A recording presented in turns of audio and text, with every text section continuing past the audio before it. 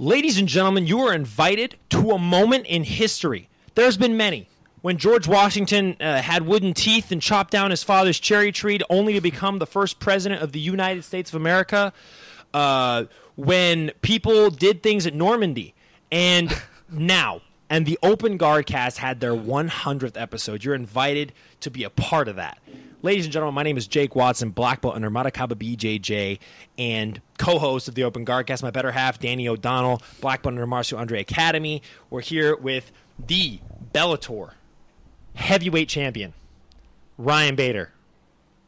What's up? Freaking, oh, dude! You know what's cool is we've had this for a while where we were talking about who we're gonna have for the 100th episode, right? And Danny, we're like, wow, I mean, we're gonna have a big guest, and then. Funny enough, I actually I teach Ryan Bader's kids Brazilian Jiu-Jitsu. Great kids. Ryan Bader's a great dad as well. And I've known you since I was like 12 years old. I remember when I was you were training in the boxing ring at the Lions Den. I was a kid. I was 12. Yeah. And I was like, oh my gosh, that's Ryan Bader. Because I remember I watched him on The Ultimate Fighter, and then I met you, and I was like, oh my gosh, that guy knocked out Vinny Magalhaes. I called him Viggy Magalhaes. Vinny Magalhaes on The Ultimate Fighter. That's him. And then I remember you said something to me. I was like doing boxing. I was like, hey, I'm Jake. And you were like, hey, Jake, you got a nice right hand or something like that. Something small. But I was like, oh my gosh, you just have a nice right hand. Like, it was like the biggest thing to me. But it's cool that it all comes full circle, you know? Oh, yeah. I mean, you were 12 at that time or younger? Mm-hmm. Yeah. And then it's crazy for me, you know, because, obviously at Power and stuff, I watch you guys all kind of grow up and, you know, and then kind of start your own stuff, your own career. And obviously you were boxing all that, but jiu-jitsu was your thing. And to watch you grow and, you know, black belt now and killing people on the mats. And it's cool to see. And it's cool to see all you guys, you know, from like you say, 12, 10 years old. Now I see you guys. I'm like, man, I don't feel like I'm getting old, but obviously, you know, these guys are growing up in front of my own eyes, you know, so it's pretty cool. It's very cool to see. Yeah, it's been a real big blessing for me. And, you know, I've known Andre forever, and now you're at Power. You are training with Jair, and you're a brown belt in Brazil. You're brown belt 4 stripes, no? Yep. Dang, so you're knocking on. Yep. Knocking on that door. So that's. I mean, I've known you. You were blue belt, I think, back when me and you were rolling, and then you got your purple belt under Andre. You know, throughout my whole career, you know, I got my purple belt from Marakaba. You know, it's hard to like manage your whole, you know, with fighting in MMA, you know, and there was times where, you know, I mean, man, there was probably like 4 years or something when I didn't put on the gi and all that. And then, you know, at Power with Marakaba, I started doing it more and more. And then kind of got out of it for like a year or two. And then, you know, now I do it at least 2 to 3 times a week, you know, and I enjoy it a lot. And obviously with MMA, what I love about this sport, if you get bored with something, you know, I've wrestled my whole life, you know. To be honest, I'm bored with it, you know. Wrestled at kind of one of the highest levels, you know, in D1, Division I, you know, college and at ASU. And now I just love immersing myself in not necessarily something new, but, you know, with the gi, you know, it's probably, I mean, a couple years ago I started being more consistent with it. And like I said, you know, I do it every week, if not 3 times a week. And I love learning, you know, and there's some things like wrestling where I felt like there's always something to learn, but I feel like, all right, I'm kind of at the top of that, you know, and so it's fun to dive into that, learn the intricacies of that. And like, you know, you get addicted to it, you know, and so even in my training camps, you know, 2 months out, I still put on the gi at least once or twice a week, you know, and I get good rolls. That's awesome. You know, being a wrestler, I can't power out of stuff and it keeps me in check and gets my jiu-jitsu game tighter and better for mixed martial arts. And it's something that I'll want to do after I retire. You know, I'll want to compete and also, you know, in BJJ and keep that. I always need to compete basically. So I'll have that the rest of my life. Yeah. And you know what's funny, before I let Danny ask a question, I just, what you just said, with your, like, you were doing no-gi and wrestling for so long, and now you're doing the gi. For me, Quentin and Robert at Marakaba, they are teaching me so much about wrestling, and I want to do no-gi. Like, I want to do ADCC, and I want to compete in all these tournaments. So now it's like I've learned so much in the gi. Not that I'm bored with the gi, but like learning wrestling for me, I feel like a child. I have no idea. Like Robert the other day, he shot for my leg, snapped down my head and shot again, and I sprawled on my face. And I was like, dude, I have no idea what I'm doing on the feet. I feel like a white belt. If Danny would have saw it, he probably would have turned red. But it was awful, and I'm glad no one was there. I was teaching the class. I'm like, you know what? Just because I'm teaching the class doesn't mean I know anything. I'm teaching no-gi. He just took me down. I'm kind of upset, but I'm learning, and it's fun to learn like that, you know? Yeah. I mean, look at Robert, right? He has that great wrestling base, and then the guys that really immerse themselves into learning in the gi, you know, and putting yourself in those bad positions, you know, pulling guard and all that. So I try to do that more and more, just so, you know, I don't love to be, you know, on my back. And we, as wrestlers, we were taught since 7 years old, never go to your back at all costs, you know. So when you get those wrestlers that throw the ego aside and say, hey, I'm going to put myself in bad positions to get better, and work from these bad positions, you know, that's where you're going to make the biggest leaps. And a good wrestler, and we've been doing this since we were 7 years old, year round basically. So if you can translate that over into BJJ and put yourselves in bad positions and learn out of those positions with no ego, those guys are really, really tough to beat. Yeah, I feel like that kind of leads into my first question, but I noticed that one thing that you do really well in your MMA career is you keep your wrestling really strong and you use it really well, but you've also added so many tools to your game. Like, you have a really good left hook that you've knocked out a lot of guys with, really good hands. Your jiu-jitsu defense and submission defense is really on point. And you talked about, like, not letting wrestling and some of the skills, like, not get stale, but it got maybe a little boring because you reached such a high level. Yeah. So how important has it been for you to, like, really immerse yourself individually into the other arts in order to, like, evolve your MMA game? Yeah, it's huge. You know, at the very beginning, we went pretty quickly, you know, especially at that time frame. You know, I had, I want to say, like 4 or 5 fights, you know, just local fights. I took whatever I get. I always just stayed ready, but I was a wrestler, you know. You know, you think you're going to do all this stuff in an MMA fight. You're like, oh, I'm going to strike. I'm going to see how my striking's come along and all that. In your first couple fights, you go back to what your bread and butter is, and that was wrestling for me. And so, you know, when a guy's trying to take your head off, I went to my wrestling. I used my wrestling pretty exclusively for like the first 10 fights, you know, and then, you know, I've been doing this for a long time. And obviously through training and all that, I got more and more comfortable to the point now I feel like I'm safe everywhere. And I like to immerse myself in, you know, jiu-jitsu and striking. And throughout the years, it was kind of one of these things where, all right, you know, one size fits all kind of thing. We're going to do Thai pads and all that. But out through the years and my fights and experience, I realized, all right, this is what works for me. Am I going to be throwing up triangles? Probably not, right? Am I going to be kicking a ton? Not really, you know. So I kind of tailored my game to what I saw was successful in my fights and training. And so now I feel like I have a good system based on my wrestling, based on feints. You know, you think I'm going in for a takedown, I'm hitting you in the face, and then vice versa. You know, and then in mixed martial arts, I feel like I really haven't even shown my true potential in the jiu-jitsu game, you know, where fights are kind of different. You know, there's punches involved. So I look for control more than anything. And I have a little system that I do on top. You know, I've been on the bottom maybe twice in my whole career in 30-something fights, you know, and one was under Phil Davis, who's a nasty wrestler. But I got up, you know, got in a half guard, got up to the fence, pushed my way up, and I'm back up.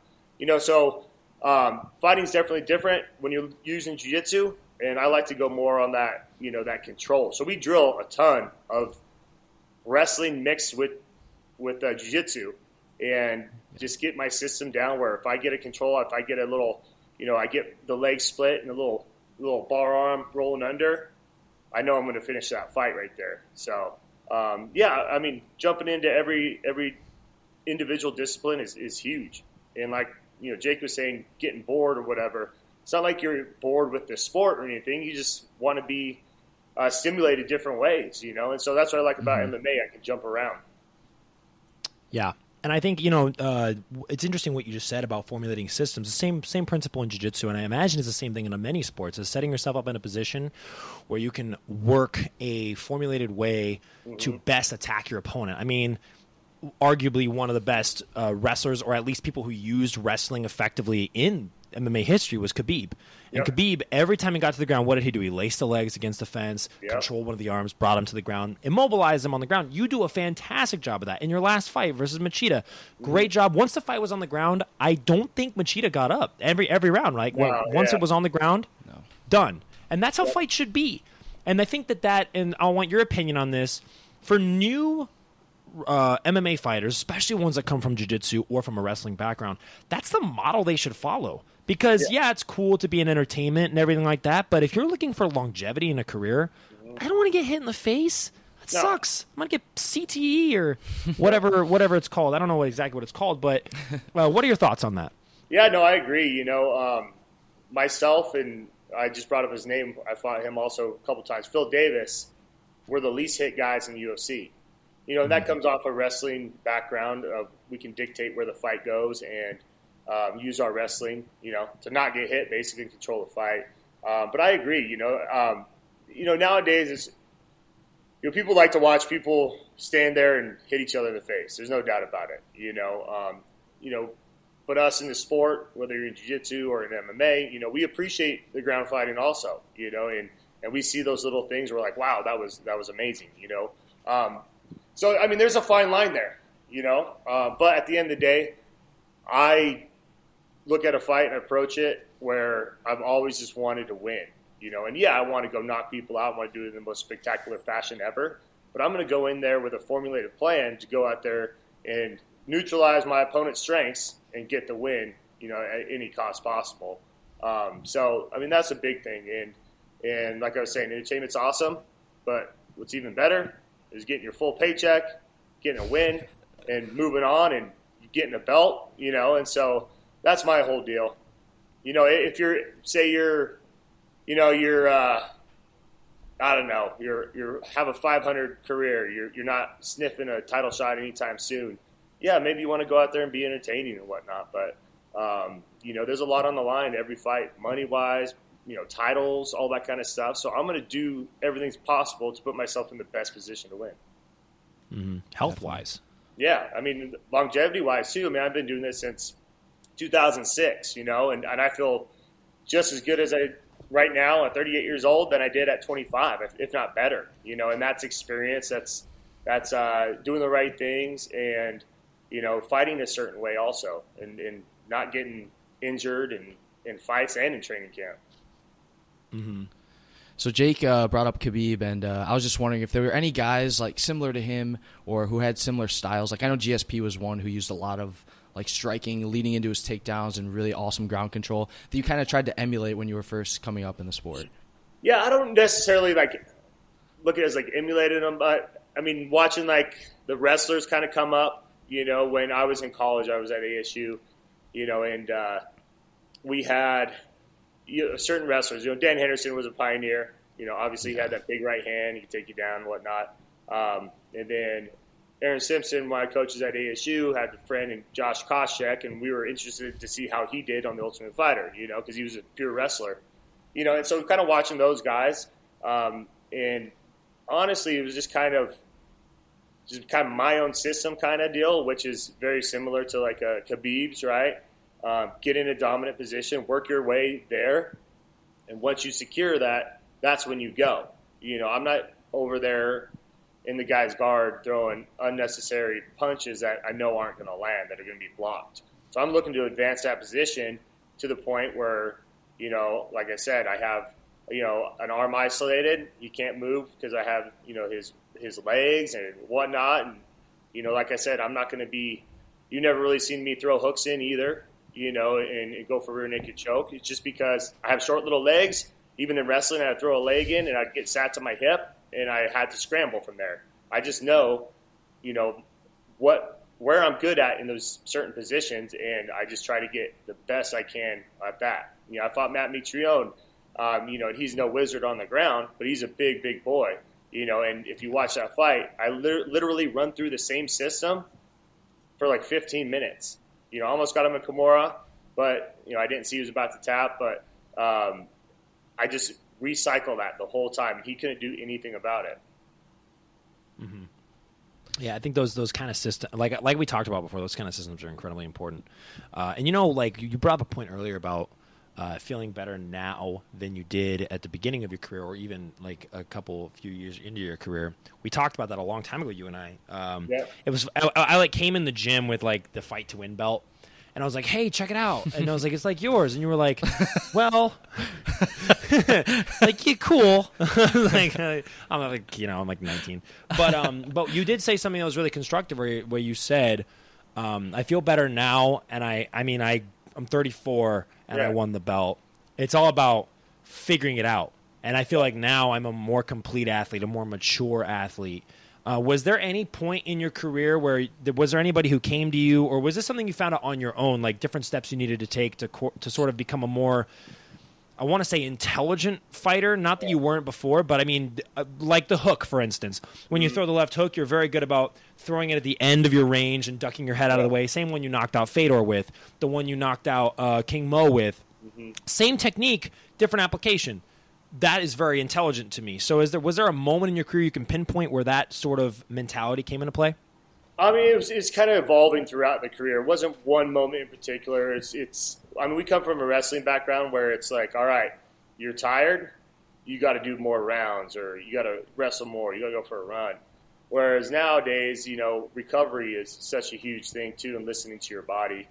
So when you were younger, I mean, I remember that power there, sparring 4 or 5 rounds, and like, I'm exhausted. Why am I so tired? I better do 2 more. When you need to do the opposite. You probably need to take that day off and drill or something like that, and listen to your body. So that was a huge thing, and more is not always best, and that. And then in MMA, I think something clicks at a certain point, and that was my Rashad Evans fight. Everything kind of slowed down a little bit. I wasn't fighting off emotions and letting that get in the way. Everything kind of slowed down. I could see everything. I'm like, oh, okay. I know what I'm doing. I can think in there instead of relying on instincts. And, after that was a huge turning point, I believe, because then I can think and formulate a plan in there without just kind of reacting every time. So that was huge. And then going in, and then obviously having the right people around you. At the beginning of our career, we didn't know any better, but we'd go in there and hit pads, and literally it would just be like cardio pads. We weren't learning anything, and that took until you got with a good striking coach to be like, oh, wow, I could have been this more advanced because I'm literally just hitting pads with the guy in front of me, It's a workout, and that was it. So learning what worked for me, learning the jab was huge. I got with Jose Benavidez. His kids are killing it right now in boxing. And I learned the jab from him, which you learn a jab, now you buy yourself time. You can sit and jab the whole fight if you need to, and you can think. Instead of just going, I got to hit him with a hard right hand. And so that was huge. And then it's experience. What works for you, what doesn't. And that's, in the cage, on the mats, and then outside also, nutrition, all that kind of stuff. And so I always try to evolve. Every fight I've lost, I've tried to take the good out of that and be like, all right, well, I need to work on this. Or, hey, man, I felt a little tired in that fight. I'm going to ramp up the cardio for that next fight. This position, I lost this position. I'm going to drill this a ton. So I think it's just an evolution throughout, these, 13 years I've been doing it.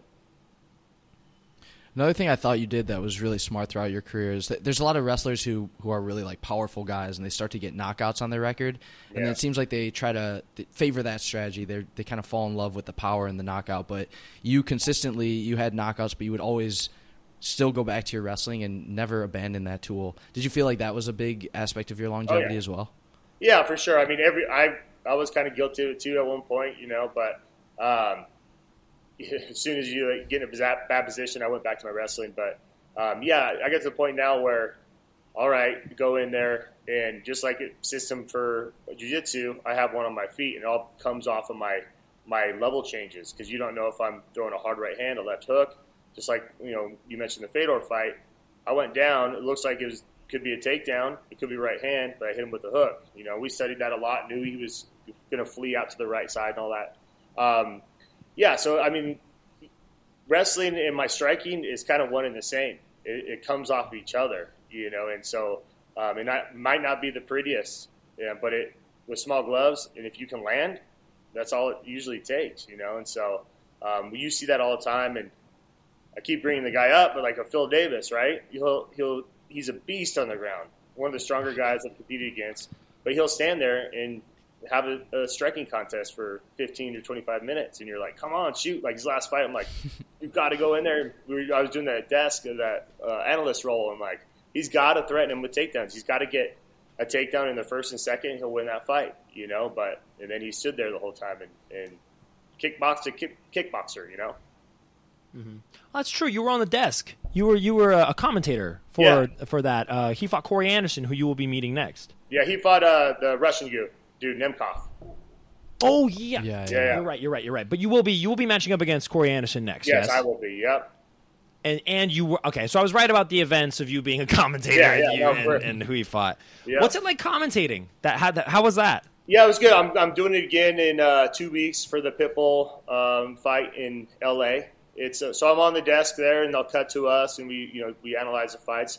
It's a lot more work than I thought it was. You know, for the whole day. I mean, we go there, we run through the whole fight. I mean, so we'll put 3 hours in for a walkthrough.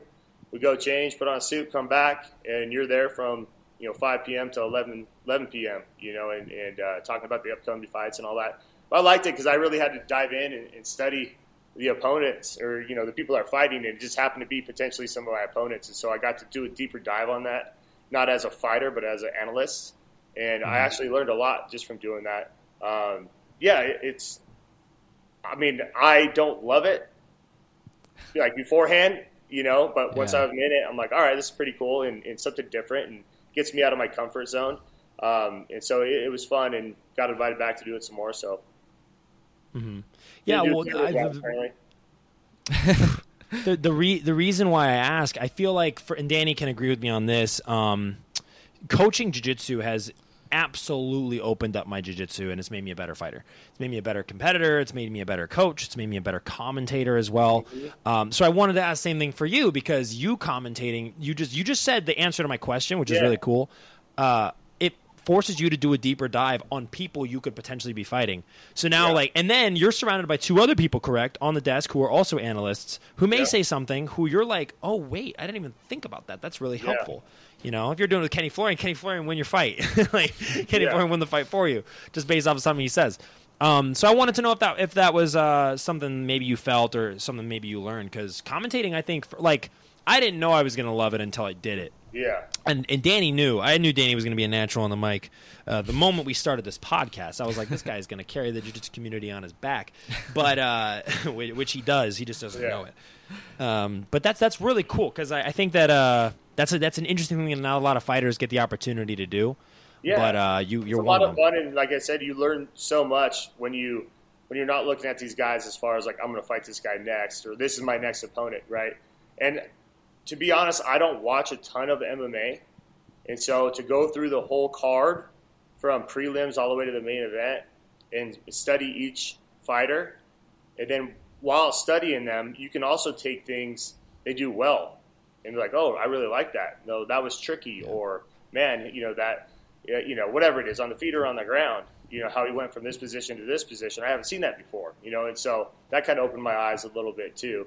Just like you were saying, coaching, I feel like I'm a very good wrestler. I know most positions in wrestling, but when we're doing a gi class and they're like, hey, can you show a few takedowns? And I start really breaking it down. I'm like, I didn't even realize I did this, but this is a cool little trick right here too, and it helps out a ton, or when you're trying to, like, somebody asks, why am I not finished as a single leg? You're like, well, you need to put here, and well, I didn't realize, if you step back this way, a little more forward, whatever it is, So I think coaching, doing the analyst role, all that kind of stuff is only going to help you, and it's helped me a ton. Mm-hmm. Yeah. That's awesome. So I want to change gears a little bit, if it's okay with you guys, and talk about the Bellator heavyweight tournament, because that was one of my favorite moments of your career. You had obviously 3 amazing fights, and after you fought in that, did you feel like was there any thought about like, oh, I wish I would have tried heavyweight sooner, or I wish I would have had more fights at that, or did you feel like your light heavyweight experience just kind of prepared you for what you needed at that time? Yeah, I mean, because my coach at the time, Aaron Simpson, was always saying, like, man, you'd be a good heavyweight. You're fast. You're just as strong as them and all that. And going in there kind of made me realize, like, man, like, I'm pretty good at this weight because I do have those attributes. You know, I'm quicker than these guys. I'm just as strong, and my cardio is always going to be better than any of the heavyweights because it was one of the best at light heavyweight. And, yeah, I mean, in the whole – in any one of my heavyweight fights, I haven't got punched in the face yet, you know, and so that always kind of brings you back. You're like, man, you know, I should have done this a lot sooner because those light heavyweight guys are just as strong, but they're faster, you know, and so and then I thought I was preparing my last loss. I thought I was preparing to fight Chet Congo at heavyweight, and then like you know, I tore my MCL, and I'm like, all right, it's going to be in September at heavyweight. You know, I'm fine, even though I can't run, I can't do a lot, I can't grapple. So I'll be fine. And then they called and like, hey, we can get Nemkov, he's from Russia, we can get him into the States, and it's going to be 3 weeks earlier. So I was like, oh, man, screw it. I'm going to do it because during COVID, I didn't know when I was going to fight again. So I had to cut that weight and all that kind of stuff and fight a faster guy, you know, coming from the heavyweights down to light heavyweight, and didn't go well for me, obviously. And then I'm like, all right, I'm done with light heavyweight. I'm going to be heavyweight exclusively. Had a fight lined up with Tim Johnson, and they called again, hey, would you want to do this light heavyweight tournament? And I'm like, screw it, let's do it. So we're back down here. I fought Machida, so I got to win at light heavyweight again, and 2 fights away from winning the light heavyweight title now. So I look for opportunities, honestly. And heavyweight's so much fun. I like fighting there. I don't have to cut weight. It's a great fight week. But I'm not going to pass up the opportunity to go for a belt again, be in another Grand Prix, potentially win 2 Grand Prix, you know. So at this point in my career, I'm looking to do different stuff like that. Yeah. Well, I didn't know that. I didn't know that about your MCL. That's crazy. That definitely matters a lot. It is what it is. I took the fight, you know, but it just it was a crazy time at that time. I'm like, what happens if it really gets shut down? I don't fight for 2 years, you know. So I'm like, screw it, we're gonna take the fight. And our coach Jay was like, after the fight, you know, he's like, hey, I was about to pull you out, but I mean, it is what it is. I went in and fought and didn't go my way. That's the game, you know. You know, you have done actually as well, and I think only really, and in the highest level of MMA, only Gilbert Burns has also done this. But you have stepped into the jiu-jitsu world, and you competed against Mason Fowler on Submission Underground, and that's Uncle Chael's thing. Yeah, which is I call him Uncle Chael because that guy is just—he's so homely, he's so wholesome. But he said, Ryan Bader, come down to Portland, Oregon. No, but I'm not gonna do the impression again. But he see, okay, that's 2. Yeah, 2 people think that impression is good. But do you have any plans to compete potentially in Submission Underground or even in Jiu-Jitsu again? Because now you're talking about being in the gi. I've seen you throw lapel guard and berimbolo on your Instagram story. Oh, dude, yeah. I got a nasty berimbolo for sure. Oh, dude. I got a Jiu-Jitsu halfie when I saw that Instagram story. I was like, yo, that's insane. He is just... that's fun. I did 2 Submission Undergrounds. I went in there, grappled Anthony Johnson. You know, and it was fun to train for that because, you know, 5-minute round, you know, with a strong guy like Anthony, you know, I'm like, all right, I potentially had a few submissions there, but you're figuring that thing's going to go to overtime, you know, and it did. And so we were drilling a lot of those overtime rules, you know, starting in arm bar and all that kind of stuff. And it paid off because I ended up getting out, you know, faster than he did, whatnot. It was fun. And then he called me again the next week. He's like, hey, you want to go against Mason Fowler? I'm like, hey, screw it, sure. You know, and that's fun. The whole thing going in there, you know, I was like, all right, I'm gonna be safe, try not to get hurt here, you know. And so it was fun. I'll do some more too, you know. Definitely when I don't have fights, it was awesome to go in there and compete and get that competition mode going, you know, before a fight because I hadn't fought for a while, so it was cool to go in there and get those two matches, you know, and kind of go through those nerves and all that kind of stuff and prepare me for my next fight. So it was good. It was fun. Mm-hmm. And as far as like do you see? I know you've competed in Arizona in the local Arizona Brazilian Jiu-Jitsu League tournament. Yeah. As a purple belt, you competed back then. State Do you champion. have any plans on maybe entering into like a no-gi jiu-jitsu tournament, or you are a state champion? Me and you both won state that year. There No we big go. deal. But hey, no big deal. Ryan Bader and I big deal. won state same year, teammates back then. Uncle Rico. But listen, I'm just trying to see. Are you going to compete in some maybe ADCC? Yeah, I've seen yeah, Joe St. Pierre, Matt Hughes, yeah. Ricardo Arona. I want to. We were just, it all depends on fights, because that's my number one. And when I retire too, I want to compete more in the gi, and do no gi and all that kind of stuff. And Jai's pushing me to do Master Worlds, in the gi too. Awesome. So I think that would be fun.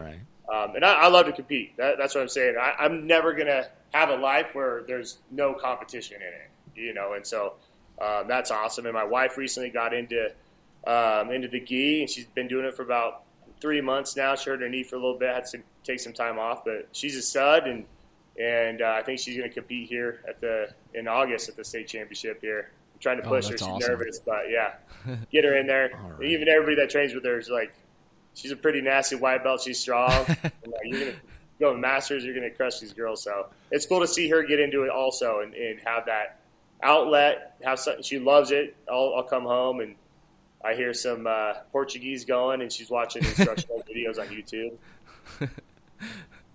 That's awesome. Danny, I got to tell you, there's what's funny about Ryan. So Ryan Bader, you're a family man, and actually, before I even tell the story about a couple stories about your sons, because they're funny, but actually funny. Kids don't make me laugh. Your kids make me laugh. They make me laugh in like a actual funny way, but. Yeah. I just want to ask, because at the beginning of your career, your sons weren't born yet at the beginning of your career, and now your sons you have two sons and a daughter named Hartley. And how has being a father changed your outlook on MMA, and how has it changed you as an athlete? Yeah, I mean, you always have that, it's bigger than you now, and having a family and having kids, you definitely get that feeling. I've tried to. Back in the day before kids, you could be more selfish, right? It was, especially when you're training, it was all about you, and you have to make it that way. As I got more experience and all that, had kids, I just turn them both on and off. If I'm in the gym, I'm in the gym, and that's what I'm concentrated on. I'm the, fighter, but then I turn that off when I come home. I don't really think about MMA. I don't think about training that much. When I'm home, I'm a father, husband, all that kind of stuff. It's been pretty seamless, to be honest, though. And you walk into a fight, and you have that on the back of your head too. Fight week, when you're competing or going into a potentially dangerous situation, you definitely appreciate your family more and more. You're like, oh, I miss my kids. I'm here at this hotel for 7 days. I'm about to get in the cage and fight another man locked in a cage. And so I love it. It gives you a new appreciation of what is really important, and that's your family, your health, and all that kind of stuff too. And at the flip side, I love to compete, and I'm only happy when I have that outlet too, and like Jake was saying, the kids are funny. They're like little teenagers, and they got, whether it's me and my wife or whatever, they're watching YouTube, they're pretty witty and funny. And I remember my wife and the kids picked me up from the airport after I lost my last fight, or with Nemkov. I get in, and Rocket's like, "Dad, why'd you get knocked out?" I'm like, "Oh, thanks, buddy." I was like, "Sometimes it happens, whatever." But they'll watch the fights and all that kind of stuff, and they have a good understanding about it now, and try to raise my kids where, expose them to a lot of different things, see what they like, and nurture the stuff that they're good at and they like and want to do. And so feel like I have a good dynamic and being able to separate those two. Yeah, and they're wonderfully respectful too. Like Hartley is so polite, and Rocket and Cannon would just be bothering her during class, and she would just be like, I saw that little girl roll her eyes like 3 times a day at her brother. It's so funny. But Rocket's this really goofy kid, and he gets a single leg, and I'm like, hey man, you did a single leg incorrectly. I'm gonna tell your dad.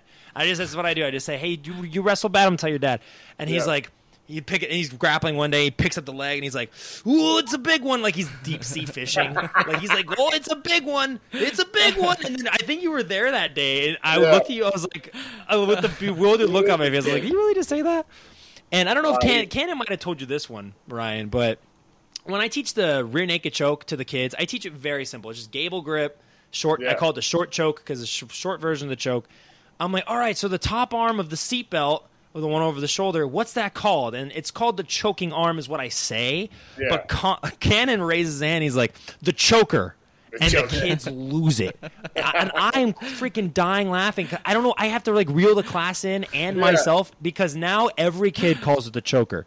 They're like, Coach Jake, it's the choker. And I'm like, no, it's not a freaking 80s style fad. It's the choking arm, man. Gosh, you can call it the choker. The kids from Hot Topic they're gonna start coming to jiu-jitsu. They're funny. They come up with some stuff here and there. And I'm like, where are you learning this stuff from? I love it, you know, especially, you know, I try to, like I said, nurture that kind of stuff where, you know, they're funny, actually funny, you know. But it's funny. So my older boy, Cannon, you know, he's 9, and then Rocket's 6. And Rocket's like a little beefcake, you know. He's pretty dang big. He has that mentality of, like, kill or be killed kind of deal. Mm-hmm. And so Cannon was kind of getting picked on one time walking back, you know, at the pickup line at school. And Rocket was like, why don't you hit him in the face? I'm like, no, we're not hitting anybody in the face. But that's his mentality, right? And then Rocket went and handled it for him. He was like, apparently he goes, the other kid was walking with another kid. And that kid said to Cannon, he's like, walking with Hartley, my daughter's like, oh, what is that, your girlfriend? And Cannon just kind of put his head down and walked away. So next day, Rocket goes up, and he's walking with his friend. He goes, what is that, your boyfriend? And he goes, I go, what else you say? And then Rocket goes, I told him, yo, mama. I'm like, what? There's no context where yo, mama comes up. But anyway, my 6-year-old punked the kid out, and they stopped bullying him, so it works. When you're 6, man, yo, mama is that's a true card. I guess, right? There's no comeback. I didn't know it was making a comeback, but man, Ryan, I'll teach that kids class, and I'll hear some of the most whack, unintelligible, crazy nonsense I've ever heard in my life, and I have to leave and like pray after the class. I'm like, this is so awful. Like this is like I don't know what I got myself into. Yeah, dude, yeah. Like I see the fire, like just like devil horns poking out of some of these kids' heads. I'm like, dude, these kids are nuts. Yeah, like I saw there's like kids will just clock each other with a right hand, and I'm like, what are you doing? Like that's not okay socially. Like what are you doing? And dude, yeah, Rocket is a little fireball. He will be in the middle of a hard roll talking to the kid like he's like he's Nate Diaz or something. Like he's walking forward. He'll get taken down and be like, ooh. Like I've heard him say legitimately, is that all you got? Like to another 7-year-old child. I'm like, this kid is going to grow up and fight for sure. That's so awesome. Well, he came to the first jiu-jitsu class I brought him to with you guys, and he comes out like water break. And he was looking for his water. I'm like, hey, your water's right here. And he comes up. He's like, you see that, Dad? I just murdered that kid. I'm like, no, we're not saying that. Like, just shut your mouth and get back out there and train. They're like putting his hat down. He's like, I'm the fighter, Dad. Like, that's me. That's my son.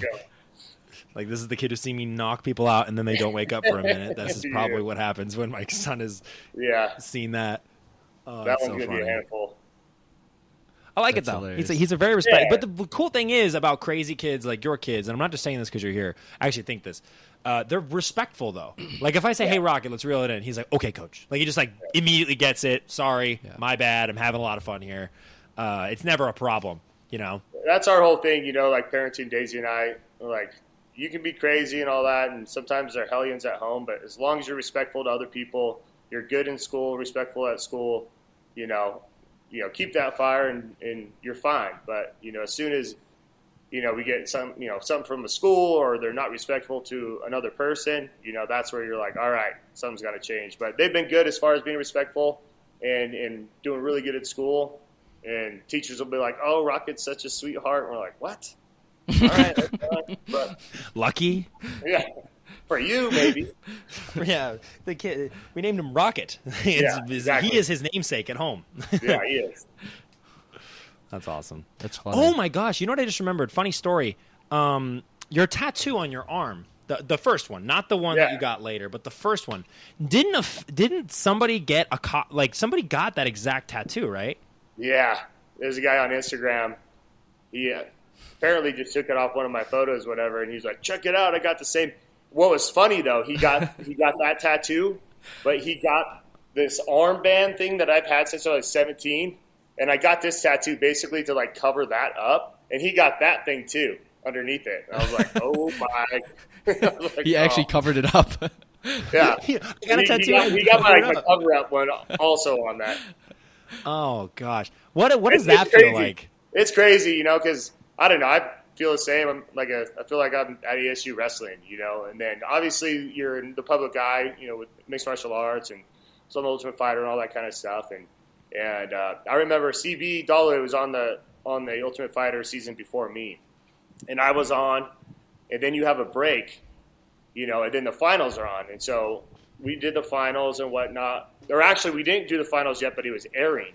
It was aired on TV already. And I went to my first UFC fight, and he's like, we got to go pick up our tickets, you know, at the MGM. He's like, there's going to be a bunch of people that are going to be mobbing us and stuff. I'm like, what? No way.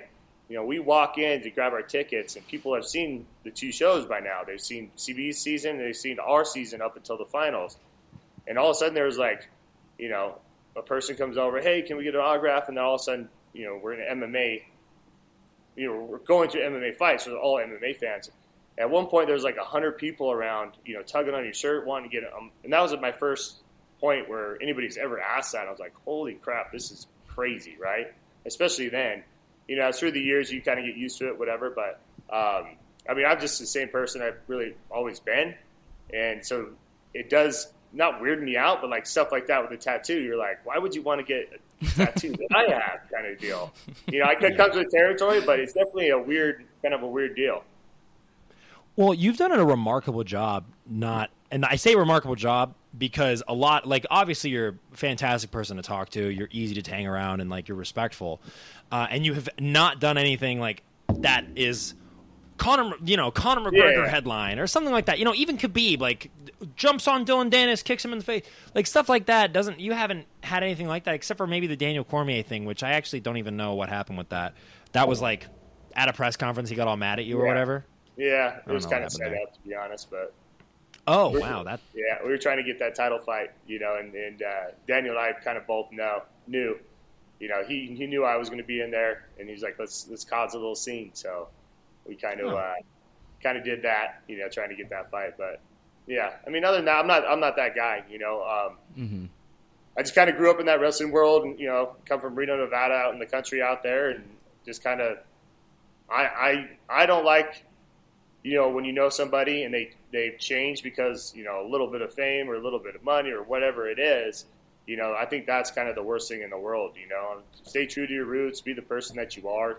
I get the trash talking and stuff and you know, like a Conor situation. Obviously, that's worked out well for him, you know, and I've heard Conor's awesome to be around when he's not in that persona, you know, and I get that entertainment part. But then you see some guys they just try to switch that on like mid-career when they've never been that guy. Then all of a sudden they're that guy, you know? And so I just try to stay true to myself, who I've always been, you know, and I like real people, respectful people, and I try to be that. Do you happen to have any opinion on all these, like, you know, influencers getting into boxing and kind of like immersing themselves and treating themselves like fighters, acting like fighters, but maybe they definitely don't have the same credentials as you guys, and kind of throwing themselves in that world. I'm kind of I'm on the fence with it. You know, I'm all about if people can go and do something and exploit something. Not exploit, that's the wrong word, but you know, like a Jake Paul, right? Yeah. You know, if he can go in there and he can make his money and you know, go and box. If Logan Paul can go and box Floyd Mayweather, more power to him. You know, if you can goad somebody in to be able to do that and make a crap ton of money, you know, go for it. You know, I would like Jake to fight a real fighter. And I mean, he is now. He's fighting Woodley on Jake's terms in the boxing ring. But, you know, and at the same time, I don't love how they've skipped everybody and are making, you know, crazy amount of money when some guys in the UFC that are badasses aren't making barely anything with money. and they're a million times better fighter, but they just got skipped over. So I'm on both sides of it, but I'm all about, if you can do it and if people are going to watch or whatever and you get people to tune in, more power to you. Yeah, in some ways – oh, go ahead, Jake. Sorry. I was just going to say, I feel like those boxing events are 4-hour-long TikToks. They're just the longest thing. Those kids in the kids class call me Jake Paul, and I lose my mind. Yeah, I mean, maybe we're getting old or whatever, but I mean, the whole TikTok deal and, like kids love it and all that kind of stuff. And you'll hear kids like, I was over here we were at the beach and I had there was like I don't know, there were like 20, 21-year-olds. They were kind of playing outside the house, playing like a drink game, whatever, and started talking to them. And she was like, yeah, talking about Logan Paul and Mayweather and how Logan's going to crush Mayweather and all that. And I'm like, you guys are so delusional. I'm like, all that like TikTok world, it's just crazy. But I don't want to sound like a old dad or anything, but blows my mind. Yeah, I feel like I'm old when I voice my opinion on it, but I just feel like you said, it's kind of sad how there's even like some young up and comers in MMA, like mid-20s or whatever. They've been training their whole lives and they're making 10-10 in the UFC, and then Jake Paul comes in and makes 50 million knocking out Ben Askren, and it's just that's the part that's kind of upsetting. But at the same time, people say like, oh, it just brings more eyeballs on the sport. I guess time will tell with that, but yeah, it is kind of tough to watch sometimes for me. Well, I mean, in that same token too, I mean, it does give opportunities to some of these MMA guys like Ben Askren or Woodley. Mm-hmm. They're making great money going out there. Obviously, it didn't work out well for Ben Askren, but I mean, I was one of the one. I like Ben Askren, but I didn't think that was going to go well for him anyway. He's just not a good striker, and then you're going to put him in a straight boxing match. But at the same time, he got a lot of eyeballs on him. He made some money and skirted off to whatever he's doing now, playing, disc golf or whatever. And, investing in Bitcoin. Woodley, I think Woodley, I still think it's going to be a good fight because Jake, he can box a little bit and he's young. He's in great shape and he hits hard, Woodley's more technical, I believe. He hits hard too, but Jake is doing a good job at picking those fights, but Woodley's a tough test, so who knows? Like we saw Anderson Silva actually look really good in boxing. Won his fight. That was crazy. Yeah. I think that was like another situation where you're like, please, the MMA community needs one. Just one. Yeah, and then he went out there and did it. It was a legit win. He looked awesome. Yeah. He's 44, 45 years old, He's a good dude too. I've known him from he coached our Ultimate Fighter a little bit, and I've seen him here and there, because my coach was Noguera, and they're good friends, and I was happy to see that, after, probably the biggest legend in MMA, and then he kind of just fought too long in mixed martial arts, and, started, I wouldn't say tarnish his legacy, but he started taking those losses and all that. So people remember him for those instead of what he did in his prime. So it was good to see him kind of move on to the boxing world. It's something that he's always wanted to do, and to fight a legit boxer and beat him, and that's definitely cool to see. Yeah, and we brought up like the price difference, or like not the price, but the money winning difference. If you see the pay scale between Poirier in the first, second, and third fight, he always made like 4 to 5 times less than McGregor. In the first McGregor fight, I think he made $4,000. In the second one, I think he made but because back then that was a lower tier fight on the card. I think McGregor made like 10 something K or whatever. And then the next fight, it was like hundreds of thousands. And then this fight, he made $1 million, and Conor made like close to $5 million. And in that fight, and it's like, dude, those are always tricky too because they don't give, like with Bellator also, like we got a deal where you will disclose a certain amount. And then you get, the rest or whatever. This is a news source. Yeah, but that's like your check you get right then and there. But then with Poirier and stuff like that, they're going to get pay-per-view. McGregor's always going to make more than anybody because he brings the eyeballs, right? And as he should, I guess, because has I think 9 out of the top 12 biggest pay-per-views of all time. But Poirier's making more than that just on those pay-per-view buys and stuff like that. I'm sure he's happy. But those things are tricky. You'll see like 4 different sites, and there's 4 different numbers. There's a lot that goes into that, but besides, they're pretty true on everybody besides the main event. That's why I kind of left. I knew what I was getting with Bellator, and I was like, you know what, I'm going to fight this contract out. After a title shot didn't come and all that, I'm like, I'm going to move on and see what I can do elsewhere, and I've been really happy on that side. So I have one last question for you. I don't know if Jake has any more, but yeah. I was just wondering if you had an opinion on like the UFC and like people say it's a monopoly, and Dana White's disputed that, but now there's like a lot of really awesome promotions that have amazing fights that people want to watch outside of the UFC. Like obviously Bellator is huge. They do a great job bringing in veterans and prospects as well. Mm-hmm. And then like PFL, there's so many other like good options. Yeah, ONE FC. There's so many good options now. Do you think it's important for that competition to be there, or do you think? Okay, can you kind of talk about your thoughts on that?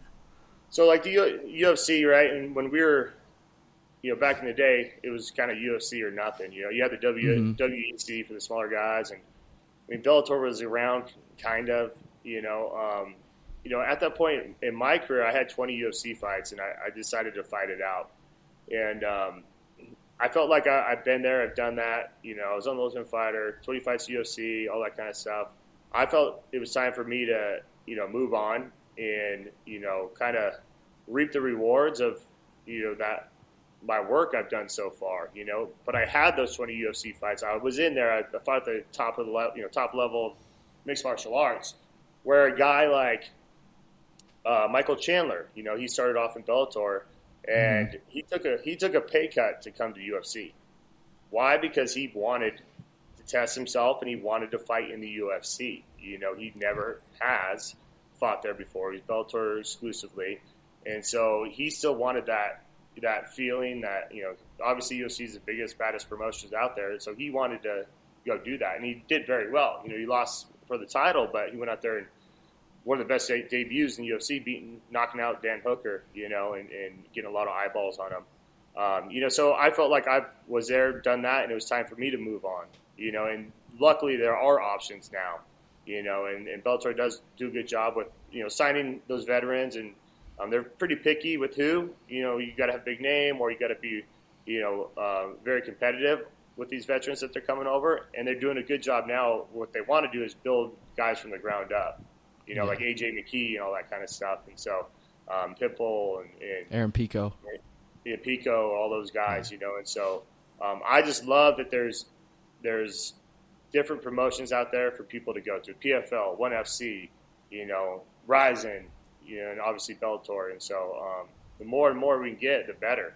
And honestly, even these boxing deals, if there's just more opportunities out there for people to go out there, compete, and make money, I love that.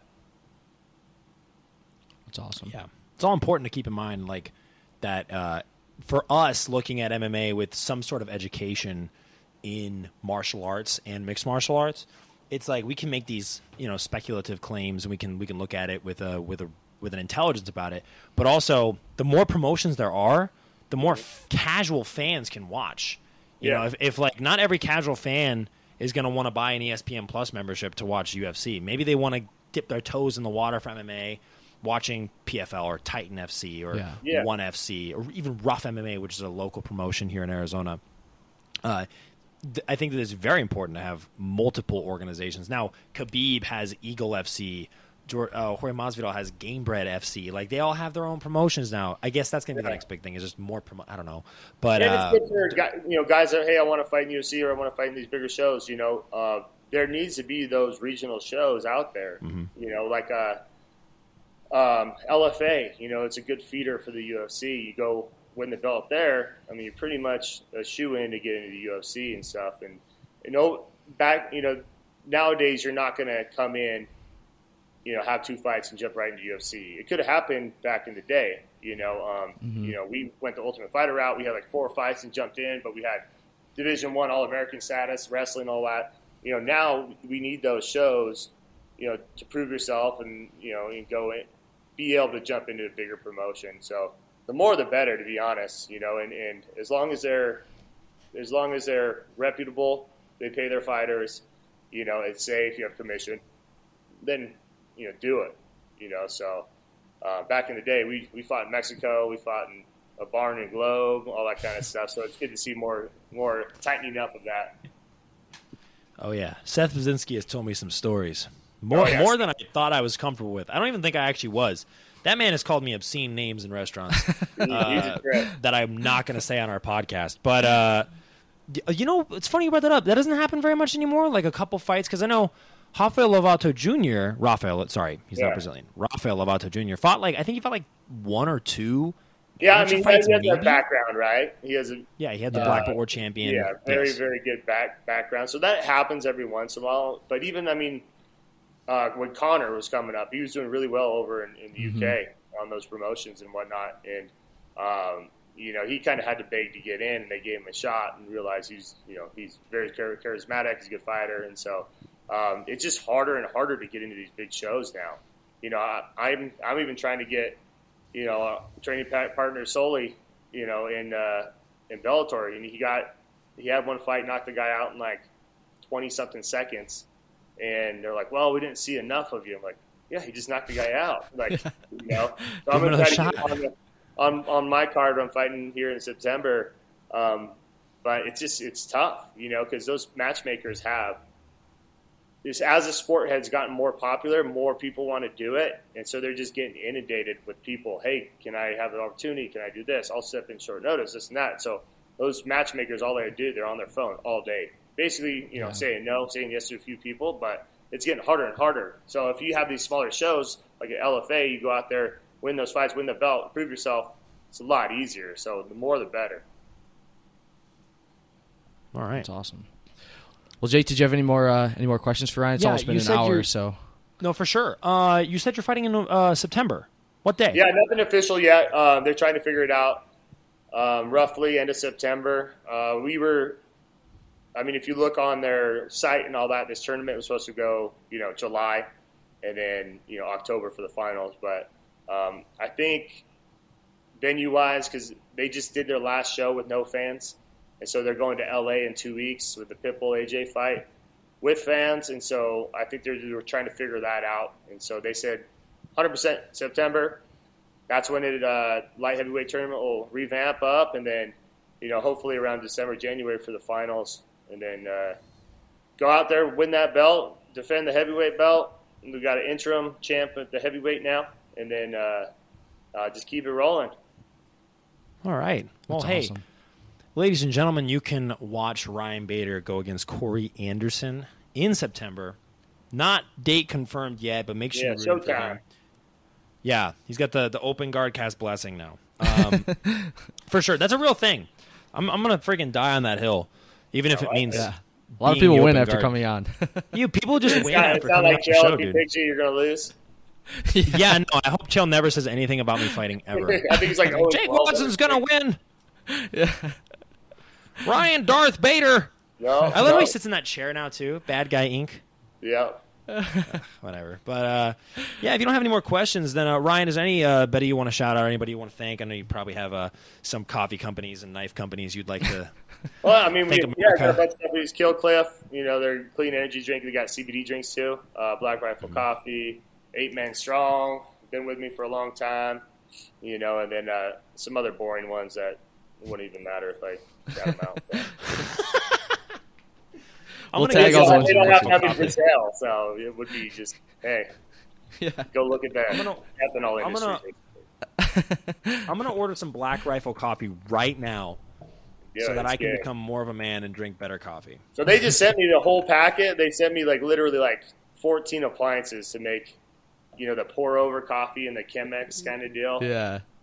It was. I just want to grind up some coffee like a normal human being. That's what I do. That's what I do now. As you grind it up, pour it in there, pour it over. It's actually pretty good. First time it took me a half an hour. Now I can do it under 5 minutes. But I was like, oh, this is how coffee's supposed to taste instead of doing the little K-cups.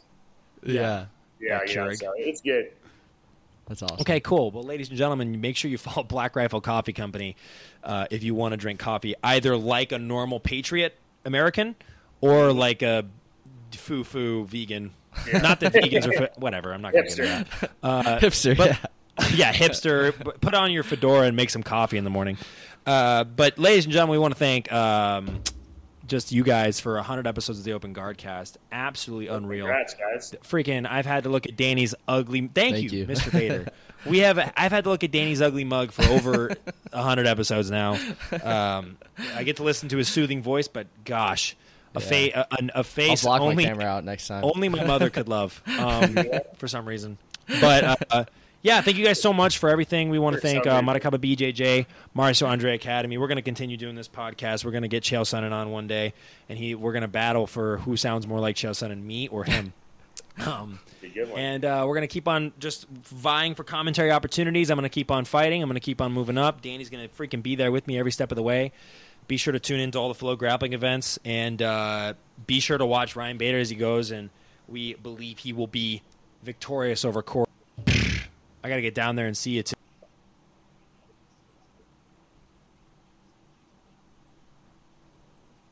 Yeah. I appreciate it, guys. Thanks for having me. No, just thanks again to Ryan. Obviously, you're one of our favorite fighters, being from Arizona, and seeing you compete in jiu-jitsu has been incredible. So definitely looking forward to your fight and all your future fights, and we definitely think you're going to be the light heavyweight and the heavyweight champion. And yeah, thanks again for coming on, and thanks everyone for listening. This is episode 100, and we'll see you guys shortly for episode 101. Thanks, guys.